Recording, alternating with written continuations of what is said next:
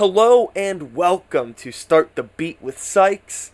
I am Sykes and this is my podcast. Now, before we get started, I just wanted to take a moment to thank everyone who checked out last week's episode with Joey Solak. If you are one of those people, I hope you enjoyed the conversation and thanks so much for coming back. But for those of you out there who are new to the show, welcome. Please feel free to make yourselves at home, and as always, there's beer and soda in the fridge. Today on the show, we have Derek from the Homeless Gospel Choir. He invited me over to his house about a month ago before he left for his European tour. It's 7:30 in the morning. Got up, went to his place, bright and early.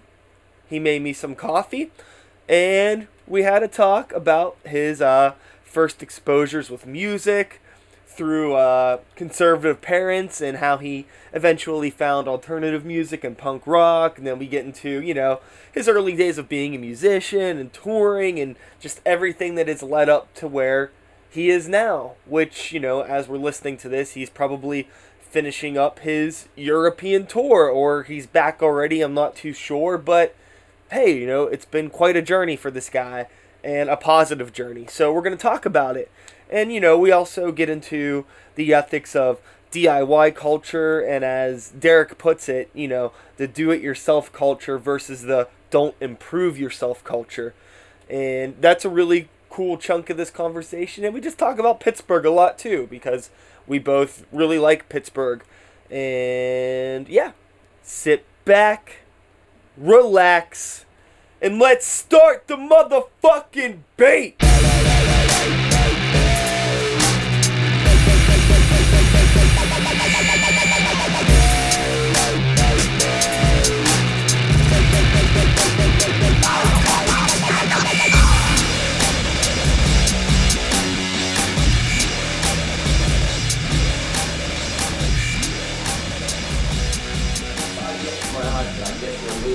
Yeah. Sure. Oh, thanks. Yeah. Cool. It's got button. Nice. Clash. Ripped it right off. Sick. Thank you. You're welcome. Appreciate it. That's a Bill Murray from Groundhog's Day. Oh, nice. You know Keith Caves? No. He's a graphic designer from here in Pittsburgh, does like really, really weird cartoon stuff. He used to work for Commonwealth Press. Oh, okay. He's been in some really, really cool like DIY magazines and stuff like that. He's the one that draws. He used to draw a lot of my stuff, but now he's too busy. And your friends get too cool for you. Dave Watts the same way. I love Dave with all my heart. I was a huge Girl Fight fan. I was a closet Girl Fight fan because I was friends with all those guys first. Yeah. I didn't want them to think that I thought their band was super fucking cool, but they were super cool. I actually just hit him up last night about seeing if he could want to take a stab at my band's new album artwork and see what he could come up with. He did album art for me. He did a CD and a vinyl version for my last record, Luxury Problems, that came out 3 years ago. Did a great job. Awesome. Oh, really good. So, what was your first favorite band? My first favorite band? Man, that's really hard to say. Like, when did you maybe get into music? Did you have parents that were into music that brought you up on it? I did. My parents were very conservative people, and at one point in time in my life, they thought that the devil made pop music. Okay. They're really weird. Sure. So I remember one time my dad going into the basement and pulling out all his vinyl record albums. I'm talking about like original Black Sabbath pressings, original Beatles shit, Led Zeppelin, Motorhead, like Pink stuff Floyd, that blah, blah, blah, yeah.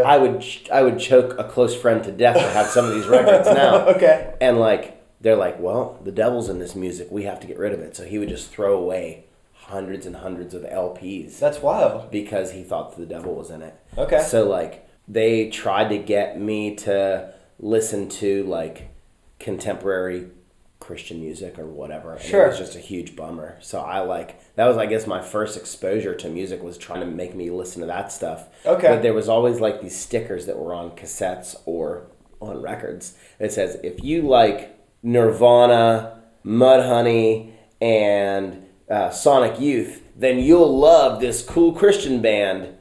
Oh, weird, yeah. Whatever.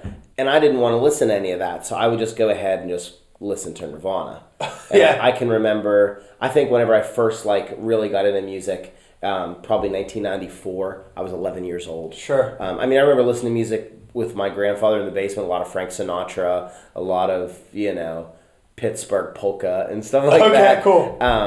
But like in 1994 was the year that like punk broke, kind of. So I remember listening to Green Day, Dookie, and Rancid, Out Comes the Wolves, and Offspring, Smash. Oh yeah. And like listening to those tapes that my friend Jake had when we were in 6th grade, and he was into skateboarding and I was just fat and didn't skateboard. Okay. He was like, "Hey, have you ever heard Offspring?" And I was like, "No." So like, he was the dude. Yeah, Like and he the was cool like, friend in school. Yeah, he's like, Yeah. "Do you want to go to National Record Mart and spend $20 on a tape?" And I was like, "Fuck yeah, let's do it." Yeah, that's kind of how it started for me. Just getting into my own was like getting into punk music and alternative music. Smashing Pumpkins were huge for me. Oh, sure. During that time.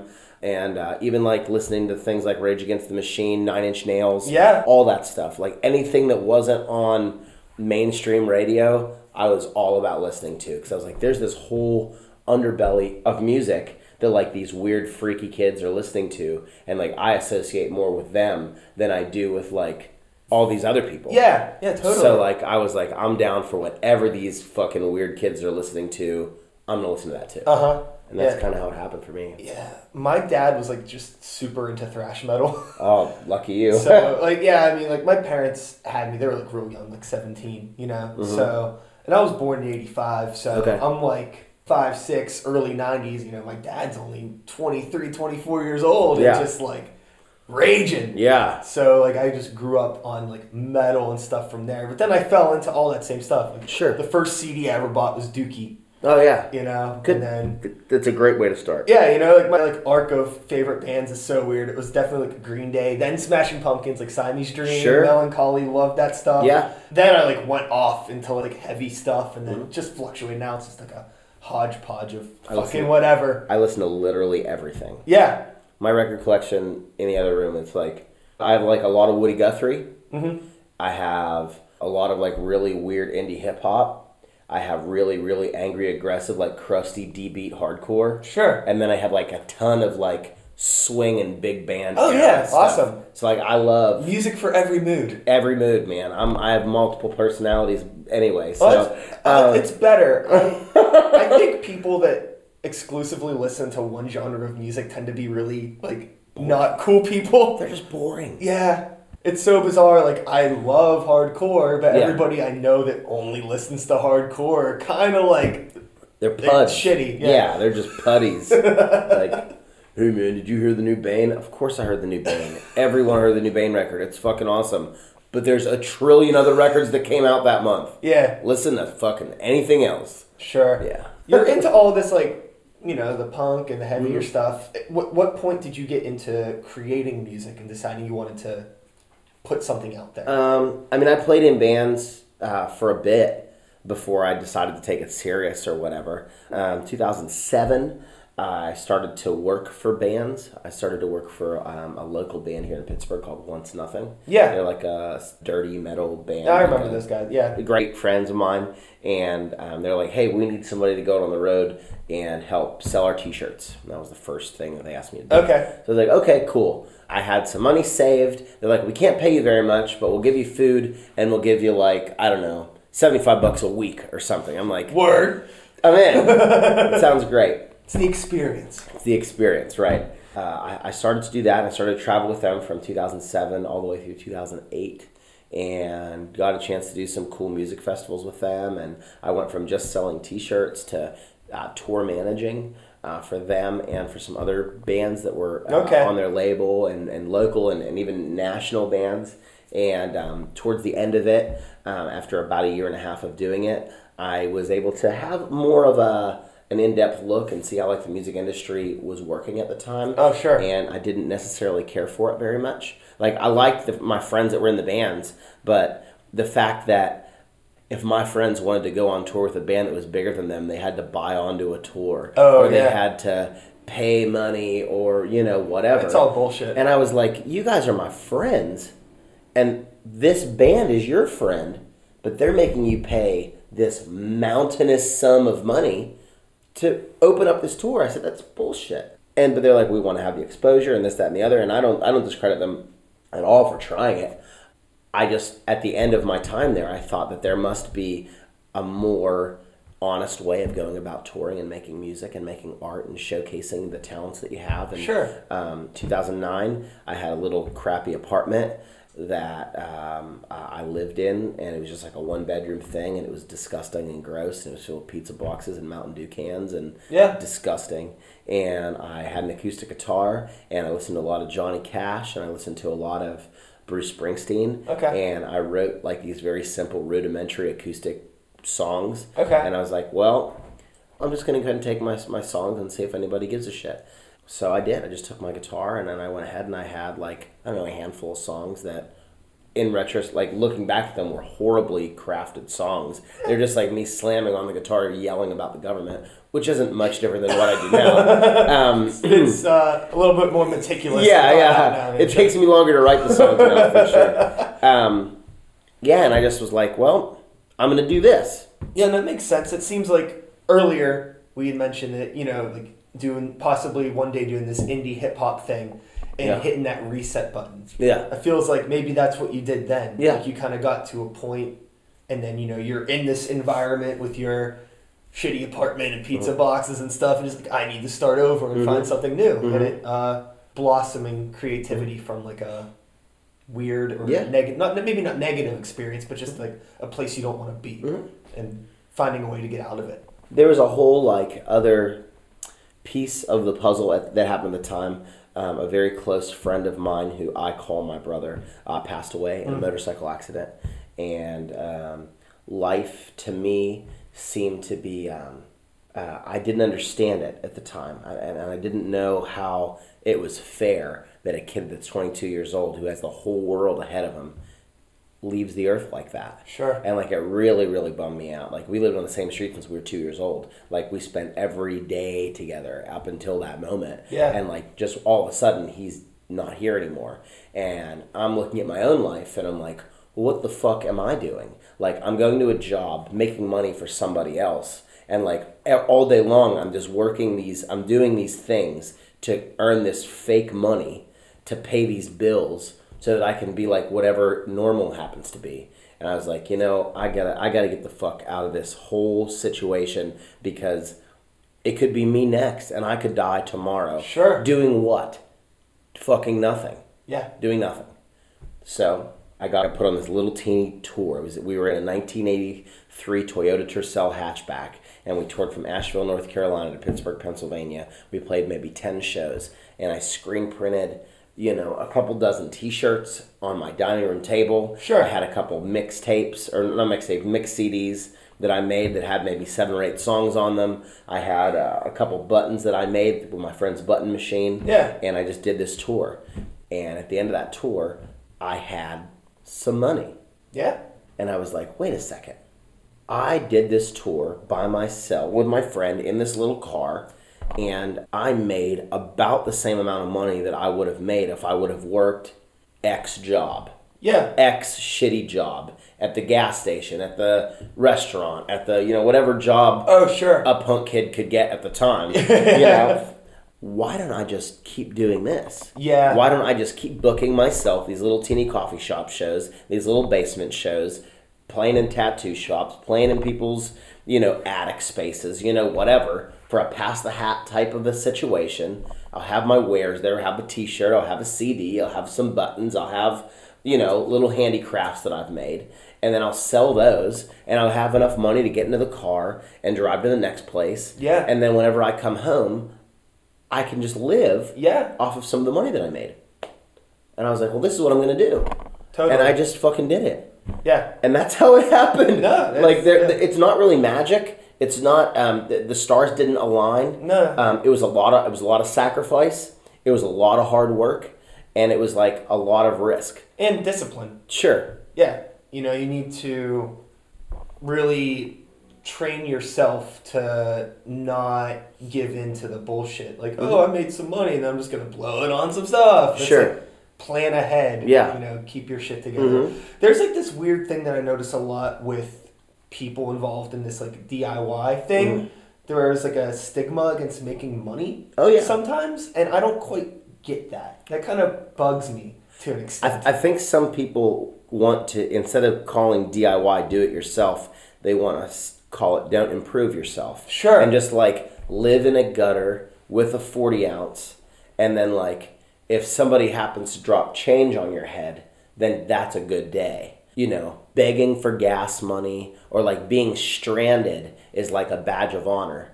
And like, I'm fucking 32 years old, man. Sure. Like, I have a wife at home. I have this house that I live in Yeah. that I have to pay for. Like, I can't be in Boise, Idaho, or Albuquerque, New Mexico, or Gainesville, Florida, and just show up on a whim, hopefully get a decent show, and say, well, if you guys are feeling generous, how about you throw a couple dollars in my hat after they're all hammered on beer?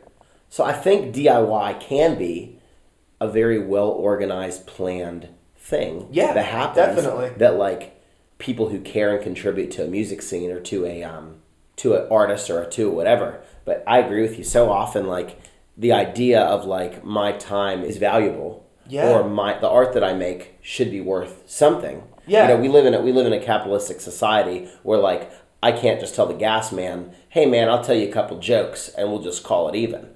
I have to give that gas man money. Sure. Or he shuts my fucking gas off. Oh, yeah. So, like, I can't just go on tour and be like, hey, you know, don't worry about it. We'll just DIY it. I'll just go home with nothing. Yeah. You know? No way. And another thing, too, that really bothers me about some of these people is, you know, they'll give you a hard time over, like, a donation for a show. Sure. You know, they won't throw $5 into a jar, even $1, but, you know, they'll throw $25 at a La Dispute t-shirt when they see them at Altar Bar or whatever. Sure. And it's like, geez, Well, support your homies. Or don't talk to me about. Here's the one thing that chaps my ass is like we don't have money to pay for the show, but I know that you bought a case of Keystone Light and you're smoking American Spirit cigarettes that you spent $8 a pack on. Yeah, and it doesn't really affect me that much here in Pittsburgh because I don't look to playing shows in Pittsburgh to make money off of. No, like, I played a ton of shows in Pittsburgh at Ormsby, at Club Cafe, at Brillo Box, in people's basements, in everywhere that I could possibly play. And like, if they're like, "Here's some money for you," I'm fine with that because I'm only driving 10 minutes to get back home, and that's okay for me. I'm not trying to sustain my financial security by playing basement shows in Pittsburgh. Totally. So, the cool thing about an artist like you or myself, we can weave through different scenes when playing shows. Mm-hmm. And have you noticed like a lot of like, I don't want to say cultural differences, that's not quite what I'm looking for, but like say like comparing a show that you might play at Club Cafe to a show that you play at Ormsby. Mm-hmm. Like the people who might attend that show and the crowd reaction and response and things, like do you prefer playing for like an Ormsby crowd or like a Club Cafe crowd or anyone who is willing to absorb what you're putting out? I love both, and I've experienced both. Yeah. 222 Ormsby will go down in history as my favorite place to play, hands down, of all time. Cool. I've had my favorite moments of my human existence have been in that room, playing shows and seeing shows. Yeah. I've seen some of my favorite bands. I've played with the fucking Suicide Machines in that room. Played with Beyond the Music Industry in that room. I've done a number of CD release shows of my own in that room. And like just the feel and the aesthetic of like getting sweaty in there and the room is electric and that's a cool the people space, that there wanted to support it and like wanted to be there. I've also been to 222 Ormsby where it was uncomfortable for me because like sometimes people have too much to drink and they get a little too carried away and it's loud during an acoustic set. Or like there's like pit bulls fighting in the backyard. Not a dog fight, but like Yeah. You know, fighting in the backyard. Or Playing. Sure, Yeah. playing. Play fighting. Yeah, let's clarify that. Sure. Yeah, they're not having like a dog fighting in Carrick or whatever. And then I love going to Club Cafe. I played great shows at Club Cafe. I've also played some shows at Club Cafe where I was not the headliner or I was not the main attraction to see people, and they went to go see another artist and they heard me sing my political songs and they're like, "You're a fucking socialist piece of shit." And I'm like, sure. Of course I am. I mean, you came to a punk show. Like, I know that you came here to see, you know, this other artist, but I'm the local punk guy that they put on the show. Yeah, you got to deal with this right now. Yeah. I remember one time I played a show at Club Cafe with Corey Brennan, and there was a dude who was in the crowd, and he just hated what I did. He hated it, and him and his kids, like he made it a point to like bring his children to my merch table and explain to me why my politics are backwards and why a conservative way of life is like so much more valuable. Like, you don't want to go down this guy's road. Look at him. Look at this guy. Thanks, Glenn Beck. Yeah. And I was like, well, I would like, if I was a parent, which I'm not, I would just tell my kids to think for themselves and not like, you know, try and rear them in this real fucked way that you're trying to. And but yeah, I don't know why I went on that tangent. But like, fine. I love both. I love both. I love playing basement punk shows. I always will. It'll be in my heart, and I love the vibe of it and the kids there that are super pumped. I would probably prefer to play a sober space than I would just to have just like a booze fest, because I think when that element of control gets lost, then things can go bad, because there really is no structure or accountability, where like sometimes somebody can just come in that's super unruly and really bum everybody else out. Not to say that happens at 222 Ormsby, but I've played hundreds of basement shows where the one crusty punk kid comes in there just fucking sloshing, was like pissing in the washing machine or whatever. Yeah, totally. And like, you're like, well, if this was a sober space, that behavior would not be tolerated. Mm-hmm. So yeah, that's just my that makes sense. You know, that's the interesting thing though about a Club Cafe crowd is you have the potential to run into somebody like that parent who you would never run into. Never. And you know, sure. But you have the chance to expose your music to all different kinds of people, because in that type of environment, there's everybody there, whereas you know the punk space is the punk kids and maybe one or two friends that awkwardly got dragged there and are trying to process everything that's happening. And maybe, I mean, there's kids that came to the last couple of shows I played at Smalls, and they're like, "We had no idea that you were even around. Like, we just discovered you, and we're from Pittsburgh." But these are kids that, like, I call them Warped Tour punk kids. They only go to big shows like that. Yeah. So when NoFX or Dropkick Murphys or Bad Religion come to town, those kids all come out to these big, huge, reputable venues. They come to Stage AE, they come to Smalls Theater, they come to Altar Bar, they come to whatever, because it's like, oh, we're playing in this big room, this must be proper, like this must be a real thing. But if you were to see one of those bands in a basement, they're like, well, what is, you know, it doesn't grant it much credibility for those people, which I think is funny, because like all of those bands, Bad Religion, NoFX, Dropkick Murphys, all started in some kid's basement. Yeah, a lot of people don't really think about that though until they're behind the curtain. Yeah. A lot of people, the normal person who absorbs music. Yeah. It's like when I told you before, we opened up for Why. Yeah. And there was people that came up to us like, you know, who are you guys? Where are you from? We're from here. You know, we play shows every weekend. And then like 3 days later, I saw a kid working at the Exchange wearing the shirt. Yeah. I was like, cool, thanks for doing Thanks for supporting my band. Yeah. And so for a while I had like a big, I was really against playing those bigger shows. Yeah. Because it's always like a, hey, you know, sell some tickets, blah, blah, blah thing, which is, some people have different viewpoints on the ticket thing. I think that if you have your shit together and you're willing to put in the work, it's not a big deal to sell tickets. As long as you're getting a little kickback from what you sell and you're not getting completely ripped off. Some people don't agree with me on that. Sure. Whatever. I have very mixed feelings about it. If you, let's just make a broad stroke example, and let's just say that Against Me is coming to town. Yeah. Okay? And you love Against Me. And your band wants to play with Against Me. And the promoter's like, sure, you can play with Against Me, but you have to pre-sell tickets. Then you got to pre-sell tickets. Yeah. That's just how it goes. Yeah. I mean, if you want to play the show badly enough and you want to have the exposure so that your name can be on a poster with Against Me, there's a cost to that. Yeah. And you have to pre-sell tickets. Now, for these people that are making local high school bands pre-sell $15 tickets to a local battle bands at Fire Hall, you can go get fucked. Yeah, because I have no patience or time for that. Sure. Or like, hey, we're having a local showcase here in Ambridge or whatever at this rank ass bar, and if your band wants to play, they have to pre-sell $10 tickets. Yeah. you can get bent because I Sure. have no time for that. Yeah. But sure, if like Billy Bragg came to Pittsburgh, totally, yeah. and you're like, hey, we need an acoustic punk opener for that show, but you have to pre-sell 50 tickets, it's a no-brainer to me. Of course I'm going to pre-sell 50 tickets. I could pre-sell 50 tickets to a Billy Bragg show in a day. Yeah. In one day. Yeah. Like, so if the show that you want to play isn't going to give you the results that you want, don't fucking pre-sell tickets. Oh, yeah. Or it's even okay to go ahead and say, as a band, we don't pre-sell tickets.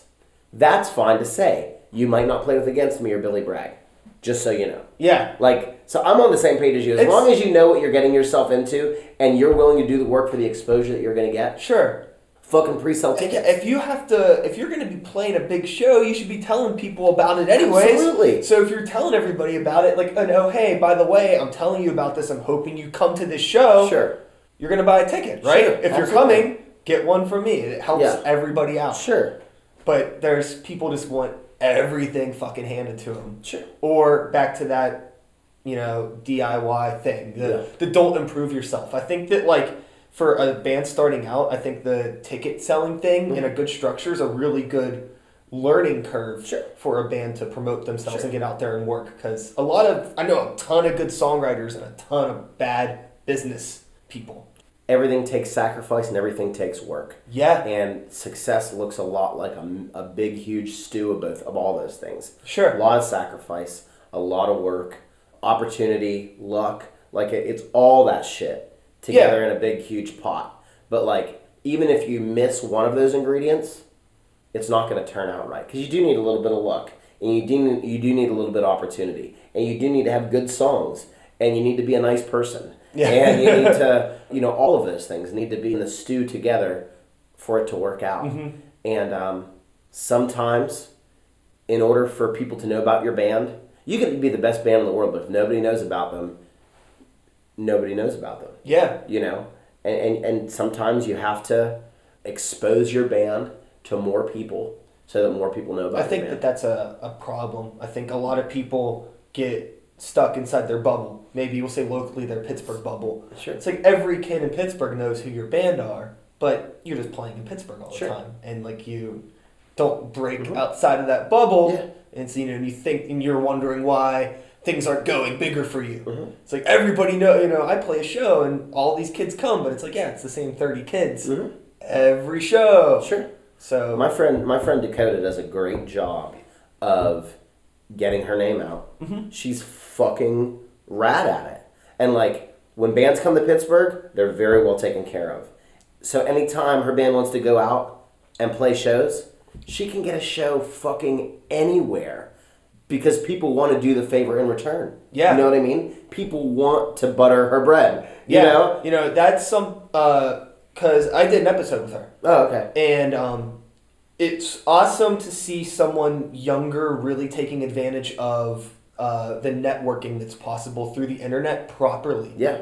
It blows my mind. I can't figure it out. I don't know if it's just like a generation gap with me because I'm still like, I graduated high school and people weren't on the internet. I didn't have a cell phone in high school, and now it's completely different. Sure.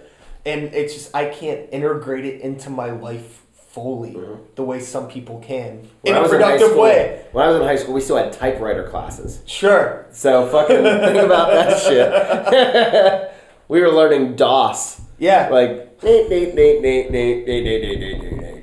and now it's completely different. But something I wanted to talk to you about, who I like talking about this with people who have been outside of the city extensively, is, people are like, oh, like it's a Pittsburgh thing and everything's better everywhere else. You get those people. Sure. How do you feel about that? Comparing the scene here to scenes in other cities? I think that us in Pittsburgh, as musicians go, are incredibly fortunate. We have a wealth of places to play inside the city, DIY spaces that are great. Yeah.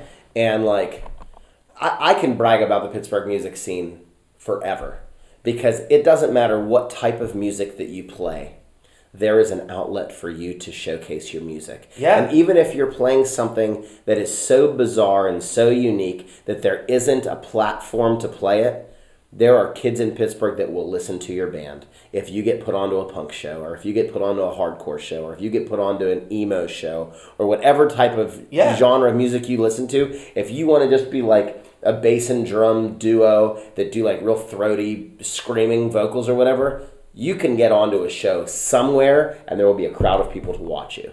Like I said before, like I love hip hop music, and to go to that Y show and to see a room filled with people who wanted to hear that weird shit. Yeah. Weird underground hip hop was so encouraging to me. Sure. Like, I love it. Pittsburgh is a great city if you're a band that's starting out that wants to play a lot of shows and you want to have exposure.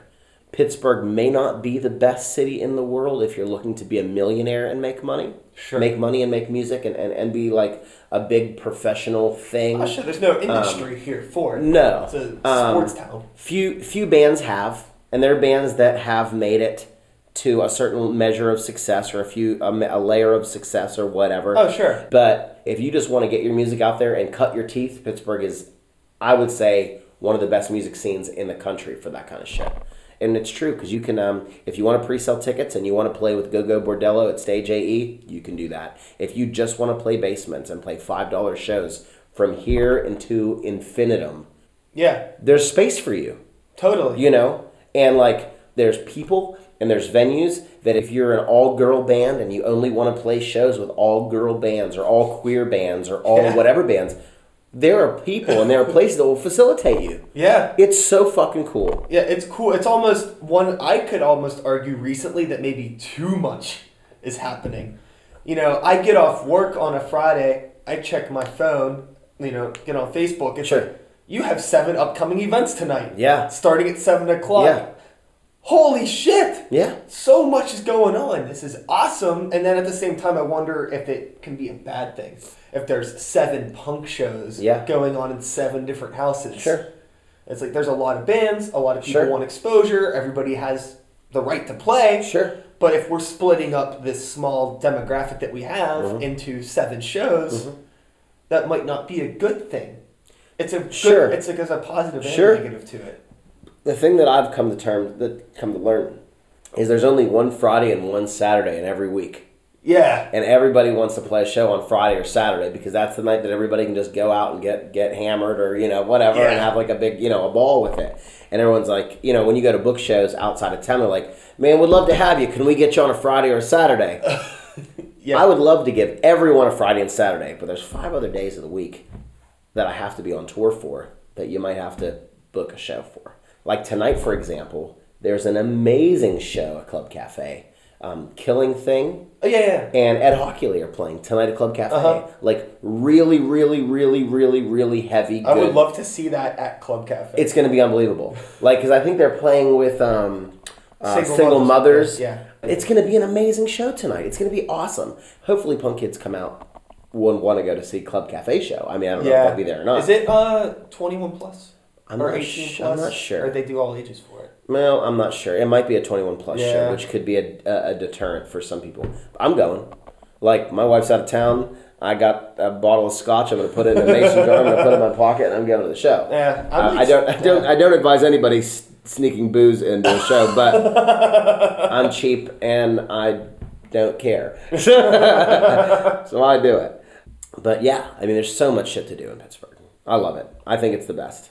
We get big, huge national acts in. And if there's a big, huge national act that's not coming to Pittsburgh, you can be goddamn sure that they're either going to go to Philadelphia or they're going to go to Cleveland. So you don't have to drive too far. Sure. Or you can go to D.C. D.C.'s only 4.5 hours away. Yeah.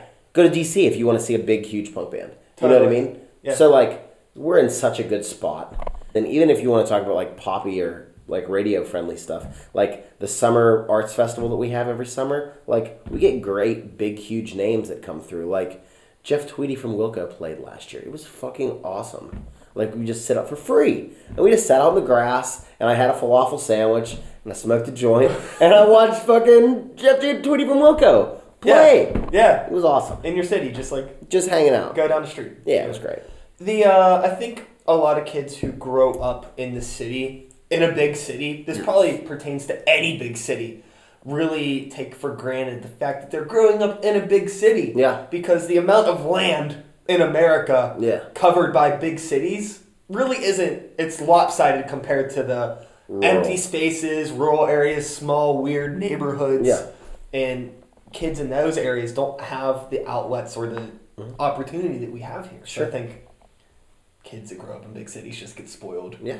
You know, there's friends that I have, that moved down from Indiana that are like, want to come to Pittsburgh, it's so great. And, there's always that moment where you're like, really? Like, I don't think it's that big a deal. And I'm like, oh, yeah, You live in fucking nowhere. Oh, that makes sense. Yeah. The cultural overload of Pittsburgh. That's the other thing, too, is there's so much just culture outside of music. Sure. You can eat any kind of food that you want to. You can ride your bicycle on the trails in Pittsburgh for days and not go over the same place twice. Yeah. It's awesome. Yeah. Yeah, there's always something. There's the art crawls that we have in Lawrenceville and Garfield. It's awesome. It's just great. Yeah. I remember, was it last summer or summer before last, I saw De La Soul in a parking lot in East Liberty. Oh, sure. For free. Yeah. I mean, people had tickets. I don't know how I got free tickets, but I got free tickets. They're like, hey, do you want to see De La Soul for free? And I was like, yeah, that's exactly what I want to do today. Yeah, sounds like a good plan. Yeah. I'm into it. So we went to this gravel parking lot in the middle of East Liberty, right by the old bakery. Okay. And saw De La Soul. It was awesome.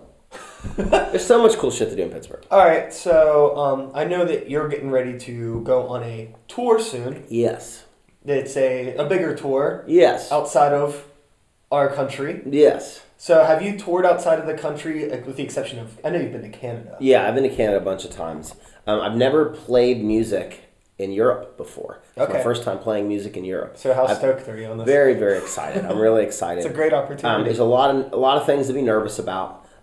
There's a lot of financial responsibility that comes along with going over to Europe and trying to smuggle T-shirts over there and Oh, really? Yeah, it's not welcoming. As far as trying to take things like that over there. Weird. What would the likelihood of finding some punk kid that screen prints in Europe be? I have a couple connections for that.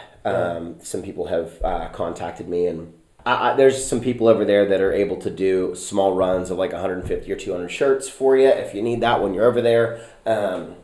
I still screen print a good piece of my own thing still. Cool. And I have a fair amount of them in storage. And when I'm on tour and I can't get to my things, there's a bunch of really awesome screen printing shops here in Pittsburgh that do my screen printing for me. One in particular.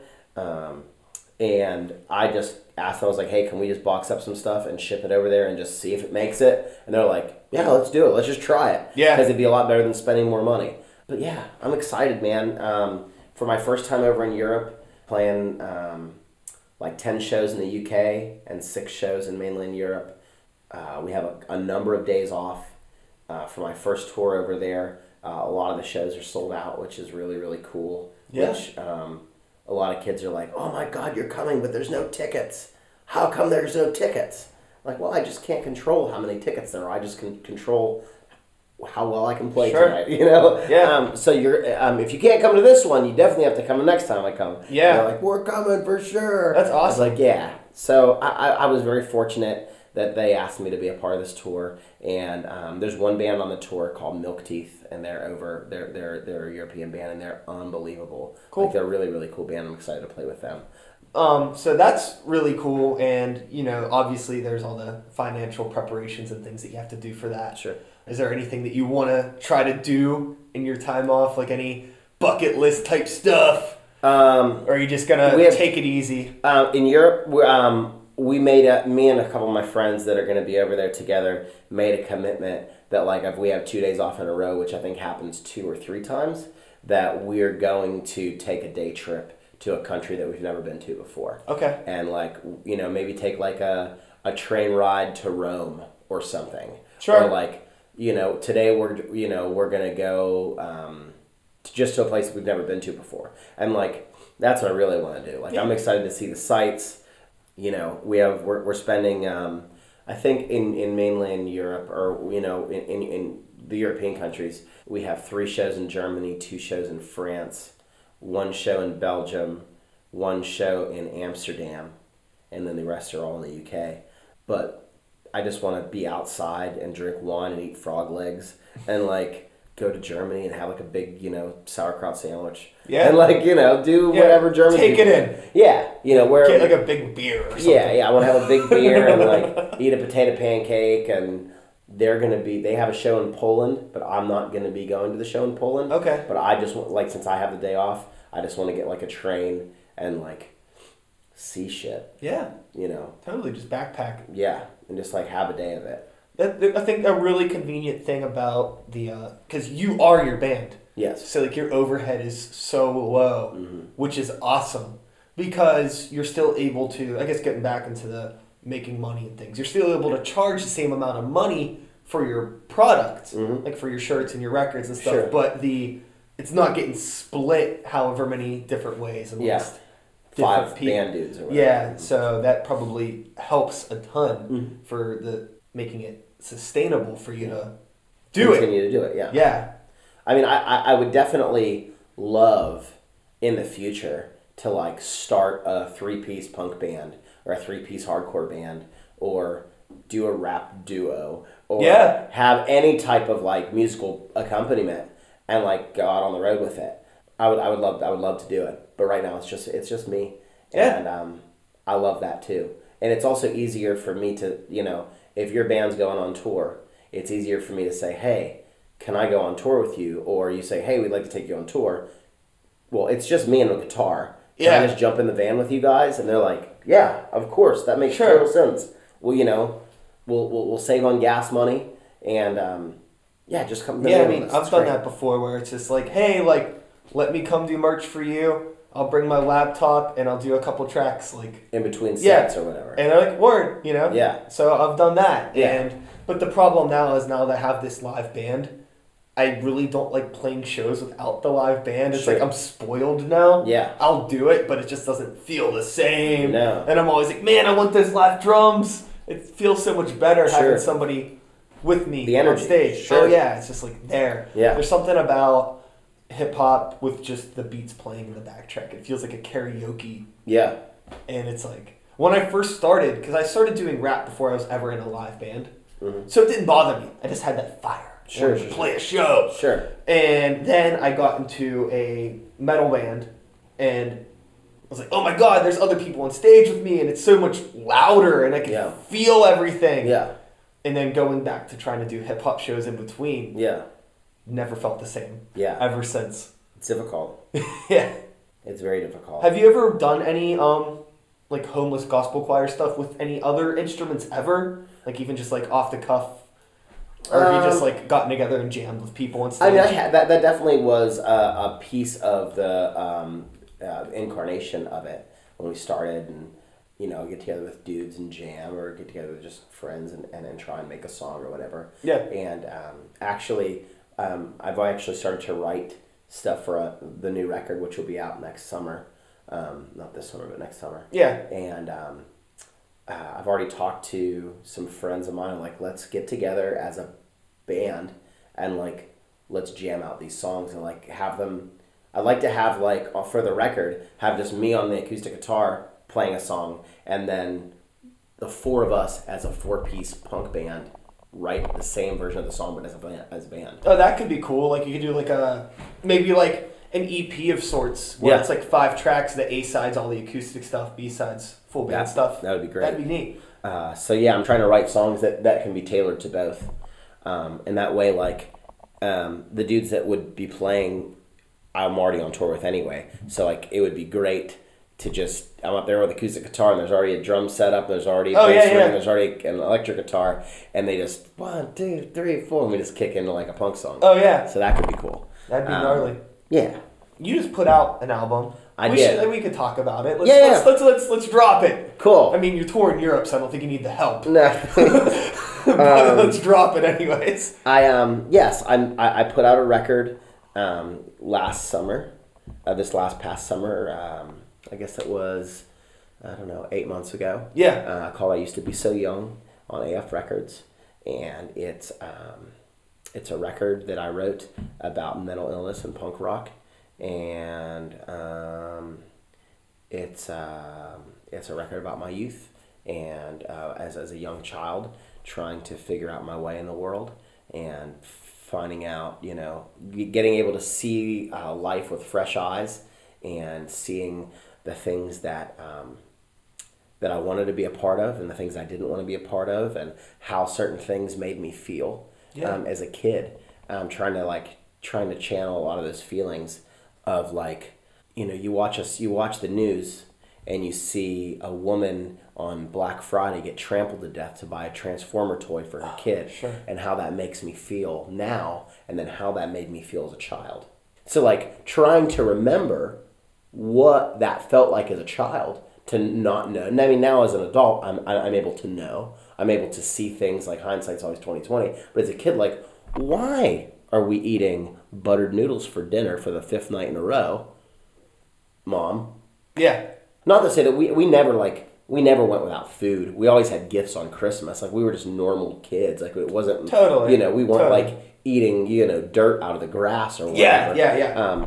But being able to see these things as a child, how does it make me feel then, and how does it make me feel now? And just writing a record about that, and it's been really good. Awesome. This record cycle has been awesome. A lot of people really, really like the record. Some people don't like the record, and that's okay. You can't. Don't like the Beatles. Yeah, I don't. Yeah, that's what I always am like. Those people who don't like the White Album. Yeah, they're fucking idiots. But I'm not to say that my record's the White Album. Yeah. But yeah, it's been really good. Some people who I really admire as musicians and as songwriters have said really nice things about my record and have asked me to go on tour. And the tours that they've asked me to go on have been really, really nice. And I've been able to play in front of a lot more people than I'd be able to play in front of on my own. And I've been able to gain a lot more friends and people who are fond of my music. Yeah. So it's been fucking awesome. That's awesome. Yeah. Stoked for you. Yeah, it's been really I think it's cool. Man. Just this, you can be genuine in yourself and put out an honest product and no contrived bullshit. Yeah. And people are going to catch on to it. Yeah. I think a lot of times, people try really hard to impress or be something that they're not. Sure. Like me going back to telling you about how I like the underground boom bap hip hop, but if I were to do that, it wouldn't be genuine. Sure. So I can't hold up in that. But Yeah. I think that, what you're doing is obviously just genuine. You found yourself in your sound and you're just fucking going with it. I just want to just keep making art and keep making music, and this is a way that I think that I can do it sustainably, where I can just like you said, just continue to be honest with myself and who I am, and it's not that I don't think I can do anything else, because I think I could do anything that I really, really wanted to do. Oh, sure. But I really like this. I really like this life, and I really like being able to make art and being able to show my art to people in this way, and you can call it punk rock, or you can call it folk rock, or you can call it acoustic music, you can call it country, you can call it anything that you want. I really don't mind so much about that. But I just like to make this style of music, and when I get tired of making this style of music, which may happen, I'll just make other thing. Maybe I'll write more books. Maybe I'll make more visual art. Yeah. I'm not married to it. I'm not married to that acoustic guitar. I just like to express myself in an artistic way, and if there comes a time where I'm over, playing acoustic music, I'll just express myself in another artistic way. I think that I agree with you, and where I'm just gonna continue to do what I do as long as I'm happy doing it. Sure. That's another thing that a lot of people seem to forget is this is supposed to make you happy, Mm-hmm. and you're supposed to enjoy doing this. Mm-hmm. And if you're not having fun, why the fuck are you doing it? Yeah. And there's people that just seem so miserable that still continue to be in bands or whatever because they don't have anything else. Mm-hmm. All they have is their music scene or their music friends, and that's cool. But if you're not happy here, change it. Yeah. Do something about it. Like, nobody's going to discredit you if you decide that, punk isn't for you anymore. Sure. You know? Do something else. Yeah. Start a barbershop quartet. If you're good enough and you believe in it enough, it will work for you. I promise you. Totally. Like, I have friends who are like, well, we're in our mid-30s and our late 30s and our early 40s, and we're, they're still, playing, trying their best to, like, get out there. And they're like, how do you sell more records? Or how do you get out there on tour or whatever? And, like, you could like punk rock a lot, and you could like the idea of being out on, like, a punk tour. But not everybody's foot is going to fit into the same size shoe. And, like, just because you really want your foot to fit into that shoe doesn't necessarily fucking make it so, And, like, maybe it's time to try a different thing. Or, like, keep making punk rock music. Don't stop making punk rock music. Just don't expect, like, Lagwagon or Propaganda to take you out on their next tour. Yeah. Those are unreasonable goals. It's an unreasonable goal for you. Play in basements, play fire halls, play the fucking 31st Street Pub, or, play wherever it is that you want to play. Like, all those things are great and fun. I like playing the pub. I've played there a number of times. It's a fun place to play. But, like, you also have to be reasonable with yourself. I guess the thing that's kind of a bummer about punk is it caters to a lot of unreasonable people. Yeah. So it's really hard to find that balance of somebody who's into this lifestyle per se, but is also balanced enough to pursue it in a mature way and not, live the, like, street punk dream or whatever. There are certain things that they say that as a musician you have to do. Like, I've heard many times recently that if you have to play South by Southwest. You have to do it.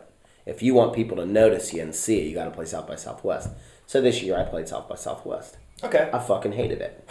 It was... I hate festivals. It was the worst. Sure. I had a good set. There was a decent amount of people, maybe 100 people there in this little tent to see me play. Cool. It was fine. The sound guy was awesome. It sounded good, but it was rainy outside. It was hot, and it was free. Cinnamon whiskey day. So cool. Everyone's just like trashed on this cinnamon whiskey. Great. And like, I'm there and like, I'm banned 185 of the day and it's 6 o'clock at night, like, Jeez. Or whatever. So like, people there have just seen music and this is like day 5 of 4 or 5 at South by Southwest. It's a blur. So like, I finish a song and people are like, oh, next song. This is when we have to clap, yes. So it was difficult. No, I didn't know what to expect. I love Austin, Texas. Austin, Texas is one of my favorite places to play. Every time I'm there, I usually play the Red 7. It's a great venue. It's really, really fun. But I can say with great certainty that if I never play South by Southwest ever again, I will die a very content human being. It was such a bummer. Yeah. And like, there's nowhere to park, so and it was raining, so we were loading our gear 4 blocks away, pushing it. And I was helping the band that I was on tour with push the gear through rain puddles to get to the venue to play the show. You don't have to, all the hoops that everyone says that you have to jump through to be a band. Yeah. You don't have to do. You don't have to have a Facebook page. I mean, you probably should if you want people on the internet to know who you are. Or you don't have to have a band camp. But you should if you want people to hear your music. But like, there's all these like huge lists of things that, well, you probably should do this. I've never really applied myself to any of those rules ever. Like, I'm not, I don't sing very well. I don't play guitar well at all. I'm not very thin. I'm not very aesthetically, like, I don't have like a great image or whatever. I just really, really like the things that I sing about, and I think people see that. So like, there's really not a formula. I don't stand on an ego riser when I play. I don't have a choreographed, like a headbang part where like I play this one thing and then I headbang. Yeah, maybe you should. I don't have like crowd calls where I'm like, now everybody put your hands together, or I don't have like everybody move around or whatever. Like some bands do to get like the crowd excited. Open the pit. Yeah, like Wall of death. It's acoustic. It's acoustic. You should do rock. all of that. I think that'd be fucking great. But like, there's these, like, well, if you want this, if you want result C, then you have to do A plus B in order to get it. No. And I've never tried any of that. Yeah. Like, I've never tried it. So I don't necessarily have a recipe or, like, any advice for, like, bands like, well, how do you get out there and do it? Well, make music that people care about and then just keep making it. Yeah, I think just, like, make cool music and be cool and just be cool, man. And like, isn't that like the best advice ever? Just don't be a dick. Yeah. Hey, don't hang out with dicks. Yeah. Just be cool, man. Like, can you just be cool, please? Just be cool. You don't have to be a cool guy, but just be cool, like, in general. Don't ask a lot of questions. Just be like yourself, and then just be cool. Yeah. And then period. Like, end it. It's harder for some people than you might think. Yeah. I mean, I'm not very cool. I don't know how it works out for me, but I guess I'm cool. I'm not very cool. I'm a nerd, but. So we could probably wrap up. That sounds good. I think we did a good job here. We've accomplished everything we've come to accomplish. Yes, we have. I want to thank you for inviting me over and doing this. Thank you very much. I had a great time doing it. Good meeting you. Good meeting you too. We should do more things together. Yeah. Are you coming to the show tonight to see Ed Hockley? I might. Okay. I might. I know that. Well, here it's good to. I'll close this off before we get into all that bullshit. Cool. So, all right, and we are done. And that is all, folks. Thanks so much for sticking around. Hope you enjoyed the conversation. Derek is a really solid dude. Seen him around for years, never really got to talk to him until this past conversation, and I like the guy. Glad to have met him, and I look forward to talking to him again. I should really hit him up and see how the tour went. So, yeah, I'm gonna do that. And be sure to come back next week. Same time, same place, same channel. Got another episode. And yeah, whatever. I am Sykes. Start the Beat 2015. Whoop, woo! Thanks for listening.